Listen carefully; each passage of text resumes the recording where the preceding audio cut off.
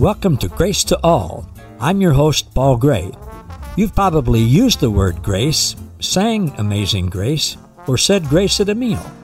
But did you know that God's grace is way better than we can even imagine, and that you and all people already have an abundant supply of God's unlimited, amazing grace?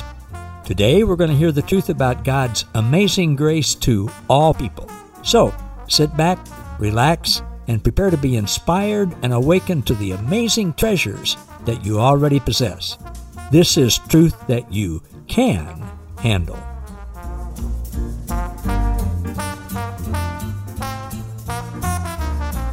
Hey everybody, welcome to another edition of Grace to All with Paul Gray. And I'm really happy today to have my friend Peter Hyatt with us. Peter's in Denver and I'm in Lawrence, Kansas, but the sun's shining and it's a nice day in February when we're recording this. And whenever you guys are listening to it, it's going to be a nice day for you too, because you're going to get to hear from Peter. So welcome, Peter. Thanks for being with us. Yeah, thanks for having me, Paul. It's great to be here. Thank you. My wife, Kitsy, and I had a wonderful time with Peter and his wife last summer when we went to Colorado Springs. We went on our way up to Denver, and they hosted us at lunch at a little place right by Red Rock. I still have great memories of that. But thank you again for that nice time. Well, yeah, thank you. Yeah. You bet.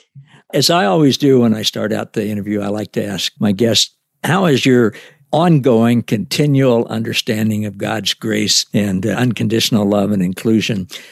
How's that affecting you today, every day, where the rubber hits the road in your relationships with your family, with you as a pastor, with your church, with your friends, neighbors? How's it affect you? What difference does it make? Gosh, that's such a huge question. It makes all the difference in the world, but there's definitely a cost to it. I mean, in my story, it meant I lost a big church and went from being someone that was highly respected around town and Christian circles to being sort of the town heretic. But it's entirely worth it because I can't imagine better news than the news that we have, and that is that God is our dad, and he loves each of us absolutely, and he doesn't fail, that he's going to finish what he started, and he does it through his word, who is Jesus our Lord. And for me, because I know that my Father in heaven loves everyone absolutely, well, I can love them. I was a Presbyterian, and I love that theological system. There's so much that's good about Reformed theology in my mind, but it's only good for the elect. And I would go to other countries and do evangelism projects and preach on Sunday, and I had such incredible news for the people that were the elect. And yet this longing inside of me to tell people that God loved them. And, I had friends that would say that when they preach, and I'd say, but you believe that some people are not elect unto salvation. So how can you say that God really loves them? Which was a struggle. So for me, this news of God's relentless love and that he's redeeming all creation, making all people new, that in fact, all of us are his children, is incredible news because I can preach wonderful news to anybody. And then I can also love everybody. So to live in the world with this hidden doubt that maybe the person you're sitting next to on a plane will be endlessly tortured by God, that's just horrifying. And then to have it dumped on you that you're somehow supposed to save them or save them from this God who may endlessly torture them by telling this person that he loves them and he died for them is like a hidden insanity that is just incredibly hard to live with. So it just means everything to be able to look at someone and to think to myself and to be able to express to them, our Father, you have a Father, you have a Creator, and he is madly, furiously, relentlessly in love with you. And I'm happy to tell you about it if you would like to hear. That's everything. Yeah, such a different paradigm, such a different way to relate to people. It takes all the pressure off of us and off of them. I was listening to somebody the other day, I can't remember who it was right now, but they were talking about Charles Finney, the great evangelist in the 1800s. And apparently when the first time he came over here, he had quite a bit of contact with Native Americans. Of course, he wasn't Reformed theology. he said something to the effect of that after he related to and spent some time with and heard and listened to the Native Americans, he realized that Jesus was here and in them long before Europeans came to the Americas. And that's kind of the feeling I get now when I talk to people who before I thought were damned to hell. I can realize, no, he's been here. He's been in them long before I came on the scene. Yeah, absolutely. And I think that's what Scripture testifies to. Have you ever heard the story of Billy Graham and the monk in China on one of his evangelism tours? Tony Campolo told me this story years ago, and he said Billy Graham shared it with him, but he couldn't really share it publicly. And supposedly I think it was somewhere in China, he was walking up the steps of this monastery, and he saw this monk over on the side meditating and praying. And he said, well, I just kind of felt led to go over with the interpreter and talk to this monk. So he goes over to the monk, and he starts telling him about who Jesus is and that Jesus loves him and died for him. And he said, and now I would like to give you this book. He had a copy of the New Testament in Chinese or the Gospel or something. And as he's telling him this story, the monk's just crying. And he stopped him and said, what's going on? You seem to be moved by what I'm telling you. And the monk said, oh, sir, this is the greatest gift I've ever received. While you were speaking to me, well, you see, I've known this man my entire life. And while you were speaking to me, I could hear him inside of me saying, he's talking about me. And then when you said the name Jesus, he said, that's my name. That's my name. That's my name. And then Graham gave him the book. And it's so sad that he had a hard time sharing that story because evangelicals would be offended by it. But I'm thinking, what a wonderful privilege it is to tell someone about Jesus when you realize that God's been working in their heart their whole life, and he's just bringing you along to help share the good news. And if you mess up, he doesn't have to endlessly torture them without mercy, which is such a crazy idea. But we kind of have a slogan, churches have slogans, but our slogan when we started was, God is better than you thought. The love of Jesus is deeper than you know. And the Spirit is everywhere working the wonders of mercy. And I think that's really true. And that's a testimony of Scripture that Jesus has descended into all the dark places of humanity and is there working. And we get to be part of what he's doing, which isn't a curse, but a blessing. Oh, it is. And then when we start to see that other people are on the same journey that we're on, that he's doing that with them, that he's in them as well as us, well, again, it just changes everything. I was at a restaurant this morning with a friend of mine who had a really rough time with religion earlier on in his life and just walked away from it. And he should have walked away from the group that he was in. He's my age. And we were just talking about seeing other people in the restaurant, seeing them completely differently now. And he said, I saw them like that before I met you. He said, I knew everybody was okay, except for the people that told me in church that I wasn't okay. He said, I've seen people like that for a long time. I just didn't know exactly what that meant. Isn't it wild how in some ways the church has so often been the chief opponent of the gospel? I mean, when we were preaching through Matthew years ago, when I was getting in trouble, I was just shocked to realize, oh, we're the Pharisees. It was the religious institution that's so offended by Jesus' grace. And when you think to how an institution grows and what it is by, defining the enemy and bringing people into its camp, it makes some sense. But it is a bit terrifying. And yet, if I believe like Paul said in Ephesians 1:10, where he says that, he talks about the plan for the fullness of time. Anakephalio is this Greek verb, but to bring together under one head or to unite all humanity in Christ Jesus. Well, that means that when I'm sitting at the restaurant and I'm looking around at the people in the restaurant, every one of them is a part of my body. And so, like Paul talks about, no man ever hates his own flesh. If I'm hating them, I'm hating part of my own body, part of Christ's body that he's bringing together. And none of them are competitors with me. There's nothing for me to gain by their loss. But we all are so, I think, deceived by the enemy that flesh just competes with everything. And I think once God opens your eyes to the realization that every person is a gift to you that doesn't take from you, that it only appears that they take from you, but they literally complete you and they complete the body of Christ. Well, then that changes everything, right? And of course, if you're a dad, it's like with your kids, it hurts when you see your kids intimidated by each other or competing with each other. And you try to explain, look, I love each of you with all of me. That means you don't get 30% and you get 40%. I love each of you with all of me.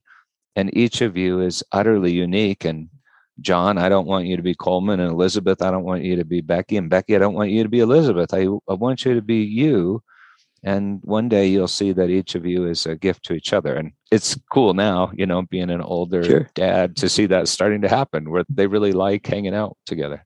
Yeah. Oh, that's wonderful when that happens. You talked about, God and his body. I have a friend that wrote this crazy titled book called God and his sexy body. I think you've changed the name of that now, haven't you? Yeah. We republished it as God and his body because some people were stressed about the sexy title. But yeah, the body of Christ is such a fascinating concept in Scripture. Yeah. Thanks for promoting the book. That's great. Well, sure. Yeah. It's all dog-eared and highlighted and yellow highlights and underlined and stuff as your other books are too.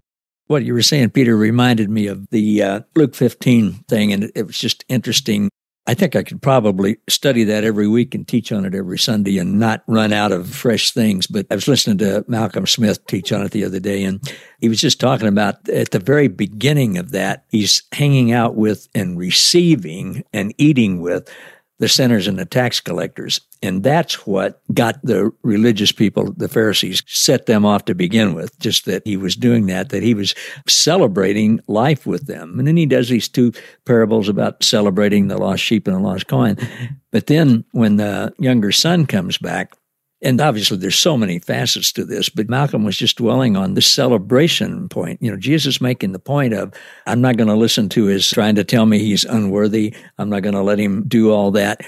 We're going to celebrate. Everybody's going to know, and he's going to know that he's my son. He's always been my son. There's nothing he has to do to jump through any hoops or anything. And we're going to have the fatted calf. We're going to have the Jerusalem Jazz Quintet. We're going to have wine. We're going to make merry. We're going to celebrate.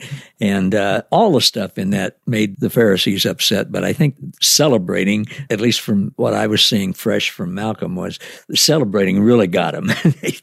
They just, as it did the older brother, because they were into a thing that you celebrate good behavior and you punish bad behavior. And, that was a system that I was in. You celebrate good behavior by getting promoted to teaching Sunday school or leading a small group and being a deacon or elder or whatever. And you get punished by bad behavior in all sorts of ways. You got punished a little worse than most of the rest of us. But that whole system of behavior and reward or punishment, you don't see that in Jesus' life. You don't see it. And what's so shocking is the way the story ends is so surprising, because the one that's doing the punishing is the older brother who punishes himself by going out into the outer field. And he punishes the father because the story ends with the father standing in the outer darkness with the older son, trying to get the son to go into the party, which is such a dramatic twist. And I think it explains why, people will always say Jesus spoke about hell more than anybody. And he spoke about Hades more than anybody. And he spoke about Gehenna too. But when you go back to all the texts and look at who he's speaking to the religious group. Yeah. And they end up in the outer darkness because they don't want to hang out with the younger brother at the party. or the father who is like that. Yeah. Yeah. And then in the story, the father goes out into the darkness to be with the boy that's standing out there, which is such a beautiful picture of Jesus who descends into all of our dark places and romances us back into the party. So, which I think there's this shocking message in Scripture. And I've experienced in praying for people dealing with weird demonic and ritual abuse stuff, that when you go to the darkness to get that person that's stuck in the darkness, you also go to get Jesus too, because Jesus is in you, reaching out to the Jesus that's suffering in the darkness with them. Yeah. And it's such an incredible picture that he's in both places, glorifying the Father and then inviting you into the fun of bringing someone into the party. And he's always been there.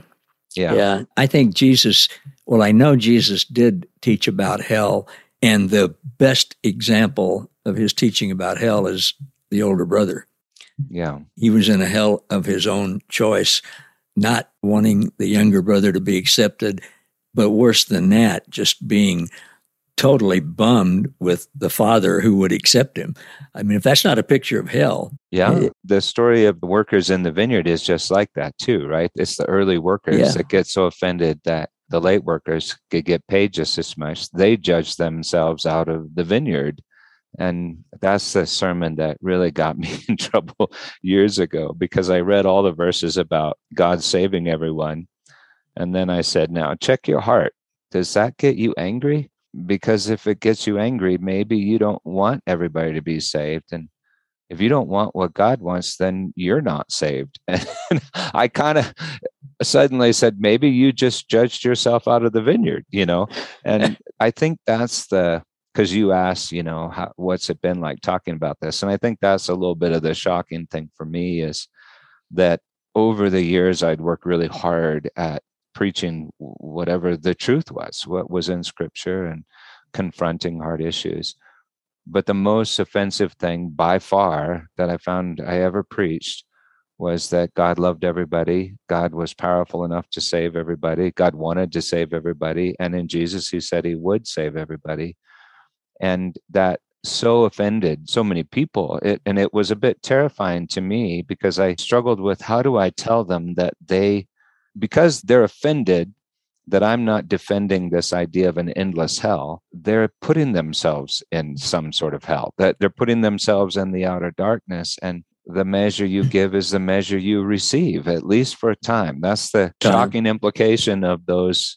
Yeah. So the older brother wanted the younger brother to be out of the party, right? And then the older brother ends up out of the party, at least for a time along. And you're like, wow, it really matters how I view my brothers and sisters. Oh boy, does it ever. I have, in conversations with people, when I'm feeling ornery is probably the best word for it, I'll say, let me just ask you, why would you not want everybody to be saved? Have you ever thought about that? And the answers that I get are basically it's, well, I want everybody to be saved, but some people just don't deserve it. Yeah. Right. Well, in other words, it offends the flesh. For me, when I started preaching it, and people said, Peter, you have to stop this, and they couldn't figure out exactly how to tell me to stop, because I was basically just reading Bible verses, and not explaining why. But I felt like God kind of whispered to my heart, I want you to talk about this, because the thing that's being offended is the flesh. And this is the irony, I came to destroy the flesh. That's what gets burned up in the valley of Gehenna, is your flesh, your ego, your pride. And I think the challenge is, so God, how do I talk about this without becoming the very thing that I'm talking about? So if I talk about it in anger, well, then I end up doing exactly the same thing. So it's that compassion for the older brother that is so, I think, beautiful in God's sight. So when Jesus delivers the woes to the Pharisees, I've often wondered, what did his voice sound like? Was it woe as in anger, or woe as in, my heart breaks for you, because you guys are trapped in hell right now and you don't even know it. You're about to crucify the word of love. And I'm convinced all Israel will be saved, like Paul says in Romans. But I think the woe was, this is really going to hurt. It's going to hurt. I think that had to be his tone of voice. The Jesus I know, it just did. In our next interview, I want to pick back up on this and share something and get your take on it. But we're about out of time for now, so I'll leave that to try to pique people's interest to come back next week, which I know they will anyway. But Peter, tell people how they can get in touch with you and how they can find the sanctuary in Denver and all of those different things. Yeah, probably the best way. The website for the church in Denver is thesanctuarydenver.org. And if you go to that site, it can lead you to a sermon database and another website we have, which is specifically devoted to this message, the message of relentless love. So maybe it's even better to go right there. And that's just relentless and then -love.org. And on that site, we have sermons posted and helps and a way to get to books that I've written that you can get on Amazon.